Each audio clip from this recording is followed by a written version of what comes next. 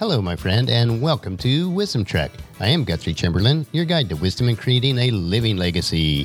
Thank you for joining us for our 5-day-per-week wisdom and legacy building podcast. This is day 857 of our trek, and time for a 3-minute mini trek called Wisdom Unplugged. But due to my heavy travel schedule this week, I will be diverting from our regular daily topics, and instead, I am reading the parables of Jesus.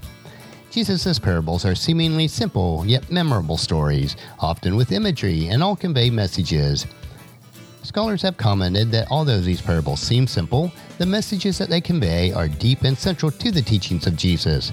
Christian authors view them as not similitudes, which serve as a purpose of illustration, but as internal analogies, in which nature becomes the witness for the spiritual world.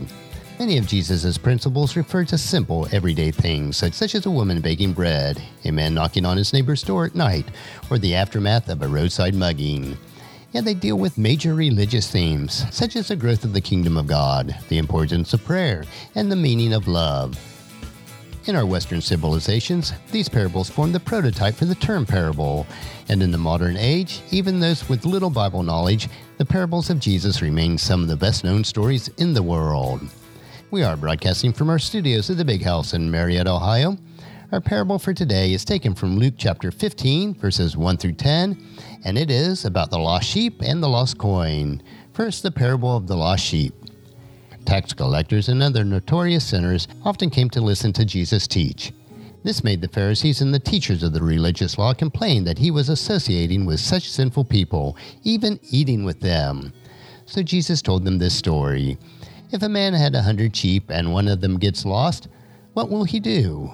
Won't he leave the 99 others in the wilderness and go search for the one that is lost until he finds it? And when he has found it, he will joyfully carry it home on his shoulders. When he arrives, he will call together his friends and neighbors, saying, "Rejoice with me, because I have found my lost sheep." In the same way, there is more joy in heaven over one lost sinner who repents and returns to God than over 99 others who are righteous and haven't strayed away. Next, we'll go to the parable of the lost coin. Or suppose a woman has 10 silver coins and loses one. Won't she light a lamp and sweep the entire house and search carefully until she finds it? And when she finds it, she will call her friends and neighbors together and say, "Rejoice with me, because I have found my lost coin." In the same way, there is joy in the presence of God's angels when even one sinner repents. And that'll be our parables for today. We do have one last parable on tomorrow's podcast.